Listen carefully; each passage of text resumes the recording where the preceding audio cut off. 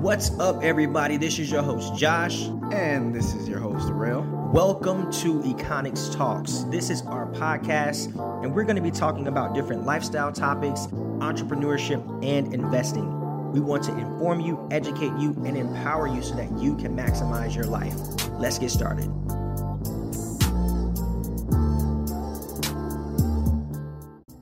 Welcome back. It's your host, Rail, again.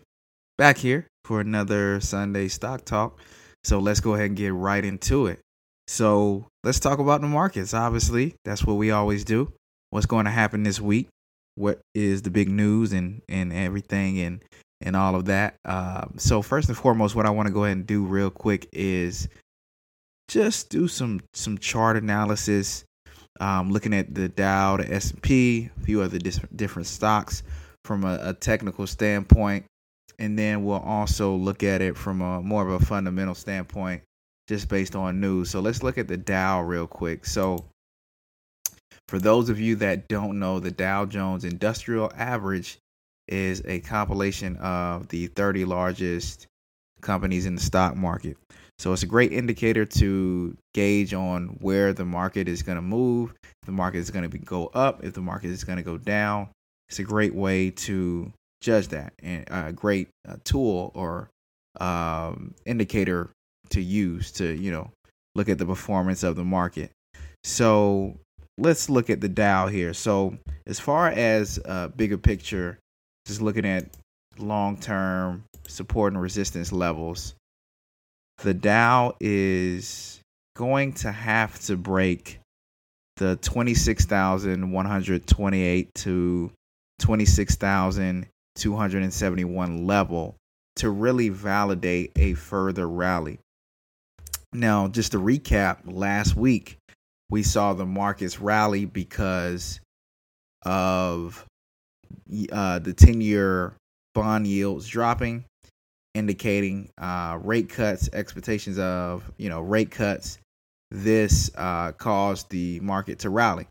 So anytime you have bonds are less profitable, that's going to make stocks a little more appealing, simply because money managers are going to put their money in the stocks, versus bonds and things of that nature, because they're less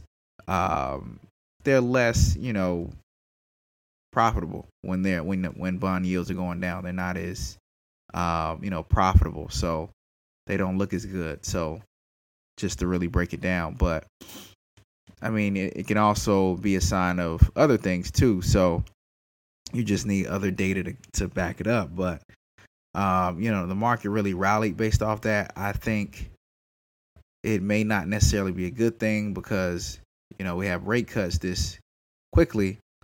Could this be an indicator of rate cuts due to the economy overheating, recession, things of that nature? Obviously, we need other data to back that up, but we definitely don't want to jump the gun on making the market rally just because we see rate cuts. But it's really going to need to break those levels to validate a further rally. Just recently, the market broke on the daily chart. The market broke the 200-day moving average. As far as the Dow, it broke that. Now, if it retests, if it goes back and breaks that again, that could be further indication of it going down to the 24,102 level. But right now it's trading above it. So it looks like this week we'll probably see the market go up a little bit more, just based on the fact that it's riding a wave of those rate cut expectations. Just here recently, we had some news between the U.S. and Mexico, so we'll get to that in a little bit as well. But that's my view on the Dow. Honestly, just from a bigger picture standpoint, doesn't have a lot of room to really move from here. It's probably going to move a little bit more to those resistance levels, but it's definitely going to have to break those resistance levels to give you confirmation of a bull rally. Next here, let's go ahead and look at the S&P. So the S&P, I think, has more room to rally. So the S&P will probably likely rally to the 2,940, between 2,940 to 2,950, anywhere in that area. It, just based on the chart, looking at the daily chart, it's definitely a good chance that it will rally to that point, hit that resistance level again that it's just been struggling to really get over. And I mean, it could form a double top, which is a bearish signal. So meaning that it could go down from there. I mean, we really have to watch the news and watch the charts, but to really go up further, it's going to have to definitely break those levels. But just looking at the chart and the way things are setting up, that is kind of what it's looking like it's going to do. But we have to wait and see for it to actually happen. So what you can expect this week, obviously, you can definitely expect some stocks to potentially rally just based on the fact that it's doing that. Looking at the chart here, just looking at it on more of an intraday perspective, the S&P will more than likely pop tomorrow. As far as the rest of the week, it's going to be tough simply because it rallied, so it corrected so hard aggressively last week. So it's going to be hard for it to really go up further this week. Not saying it won't over the course of the next few weeks, but this week is going to be tough simply because of how quickly it popped up. So tomorrow you'll probably see a pop in the markets. As far as the rest of the week, I don't know. It's not really looking like it will, but we have to wait and see, obviously. So what that means to you, like especially if you're a day trader, specifically, because we're talking about tomorrow where you can buy and sell, really. So as a day trader, you can simply Google stocks that are compiled in the S&P 500, which is a compilation of 500 companies in the stock market. And we're talking big companies like AMD, Amazon, Google, Caterpillar, Chipotle, Facebook, GE, Nike, just to name a few. So from a day trader's perspective, if the charts are showing that it can pop tomorrow to hit an intraday resistance level of 2,892, then those stocks will pop as well because they're moving with the S&P. The S&P is showing you how they're performing. So definitely something you can look at, especially if you're a day trader out there. Check that out. Check those stocks out. And, obviously do your due diligence and trade, as far as trade to your comfort zone. Obviously, don't overextend yourself, but make sure you understand the trade. So other than that, one particular trade that will probably open up here is AMD. Now, AMD is definitely, from an intraday perspective, overextended. So this week it may have trouble hitting this next resistance level. But, if we're talking the next, I would say, really, honestly, the next few days, it probably will this week, just looking at the chart. AMD is definitely headed to the resistance level of $34.14. Right now it's at $32.41, which is roughly, if you were to trade that, you're looking at roughly like a little bit over a 5% return on investment, which is not bad at all. So for my day traders, swing traders, definitely check that out. Definitely see potential there. So check that out and see what you can do with it. Other than that, let's look at gold real quick. So gold is a commodity that is good at judging the sentiment of the markets, the stock market.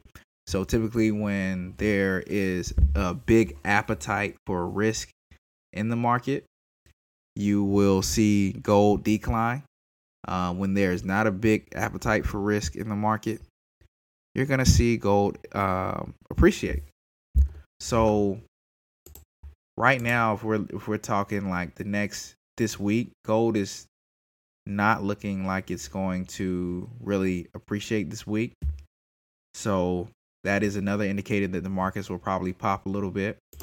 But from a long-term perspective, if we're talking over the course of the next few weeks, gold is headed towards a resistance of 1,366, which lets us know that if over the next few weeks here, 3, 4, 5 weeks, whatever, we potentially may see a sell-off in the markets. So short term, we'll probably see the market ride this wave a little bit more. But long term, it's looking like the market has the potential to go down more. So we just have to wait and see it open up. But, let's look at some news. So as I mentioned earlier, U.S. and Mexico had some news come out. So they're looking to avoid a tariff war, which is good. So anytime we're avoiding geopolitical conflict, that's good for the market. So based on that fact, we just got that news earlier today. You could probably expect a pop in the market tomorrow. So definitely want to keep your eye out on that. Obviously, too, you got the expectations of rate cuts. That wave is still that wave is still going right now. So definitely want to, take that in consideration. Now, it also looks like, and this news just came out too earlier today, that Trump is supposed to meet with Chinese leader Xi Jinping. Chinese leader Xi Jinping. I believe that's how you say it. He's supposed to meet with him later on this month, but it's looking like he's saying that he is happy to hit China with even more tariffs if they're still looking to negotiate. So if things don't go well, Trump is more than willing to hit them with more tariffs, which will obviously cause the market to sell off even more. So that's why, my stance on the market long term is bearish, just because of all of these things. And, at this point, the U.S. is not trying to negotiate anymore. They want to go ahead and close the deal, but China, there's still negotiation. So if, Trump gets frustrated, there's a good chance, just based off of his history, that he's going to retaliate and give them more tariffs. And as a result, you will probably, more than likely, see the market sell off. So definitely want to keep your eyes out on that. But that's all I have, man. That's all I have. That's pretty much what you're going to see go on this week, man. So definitely, if you have any questions, hit us up. As always, like, share, subscribe. DM, hit the IG, Econix, ECONIX_ follow, ask any questions that you have, share your perspective on the market and make some money, man, because, these things, knowing this information can make it that much easier and give you an idea of how you should really move and put your money. But yeah, like I said, that's all I have. I hope this was informative. I hope this was helpful. And I hope you guys have a great rest of your week. That's it. Peace.